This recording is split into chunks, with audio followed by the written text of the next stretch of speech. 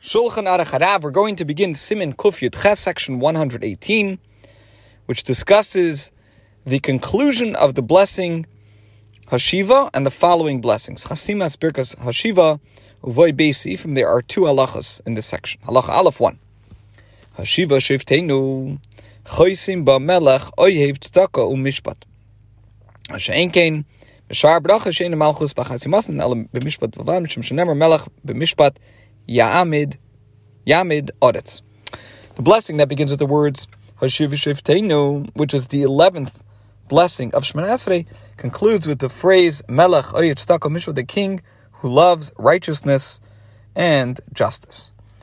Now, the concept of sovereignty is not mentioned in the conclusion of any of the other blessings, only in the blessing regarding justice.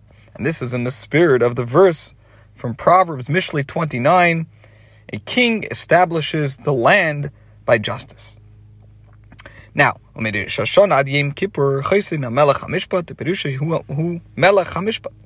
V'chein Lashon HaMikra Lefamim K'may Ha'arin Abris V'doimav. In the days between Rosh Hashanah and Yom Kippur, and that is, of course, the Aseret Yemei Tshuva, the 10 days of repentance, one should conclude this blessing with the word Melech HaMishpat, which means the king of judgment. The prefix Ha, for a noun in the construct form state, is occasionally found in Scripture as an expression ha'arein, habris, and the like. And here the Alter Rebbe finds it necessary to explain that there are precedents, though rare, for the unexpected first prefix in ha-melech ha-mishpat.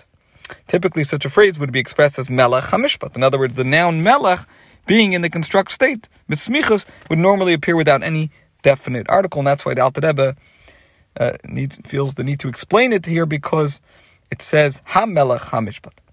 Now, the laws that apply should one say melech ha-tzedakah mishpat during those 10 days are set out in section 582. Okay. Halacha Beis 2, Beberchas Aminim, and the blessing cursing the heretics. That's called Berchas Aminim, which was the 12th blessing of Shemoneh Esrei. Tzarach lichlol gam hazedim. One should also include the wicked. Those are called the hazedim, as implied by the verse Nemar, V'shever poishim v'chatoim yachtov v'oiz v'Hashem yichlu.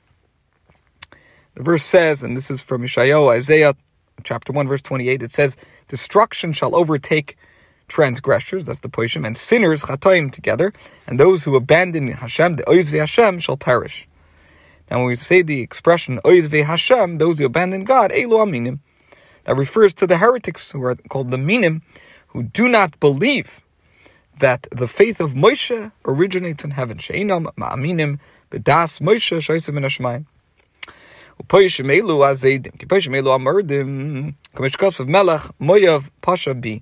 And the term poyishim refers to the wicked, that's the hazedim, for it signifies those who are rebellious, as in the verse, and this is from the book of Malachim, number 2, chapter 3, verse 7, the king of Moav has rebelled against me, Pasha, against me. Now, Berchas HaTzadikim, in the blessing that requests Hashem's mercies for the righteous, and that is the 13th blessing of Shemoneh Esrei, Tzarach lichlol gam geirei tzedek. One must also mention righteous converts. Mishum shenemar, because it is written in Vayikra 19, it says, Mipnei seva takum v'gomer, uksiv acharov, v'chiyager itchager v'gomer. Haregedim smuchim latzadikim, l'kach koilolom bivracha achas.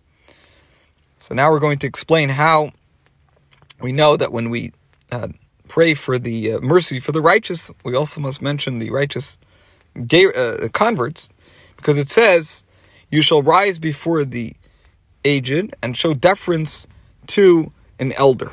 Now, this word in the original is zaken, which in this context implies a sage. And this is a paraphrase in the Gemara in Kedushin, Daf Lamed Beis. Now, in the following verse, it says, and this is Vayikra 19:33, it says, when a convert will dwell among you.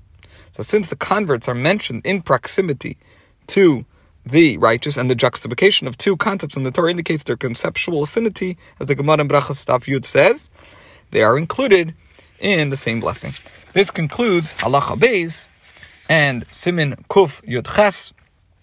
And today's shir, today we discussed the blessings of Hashiva Shivteinu, and the blessing of Birchas Haminim and Birchas HaTzadikim, which are the 11th, 12th, and 13th blessings of Shemoneh Esrei.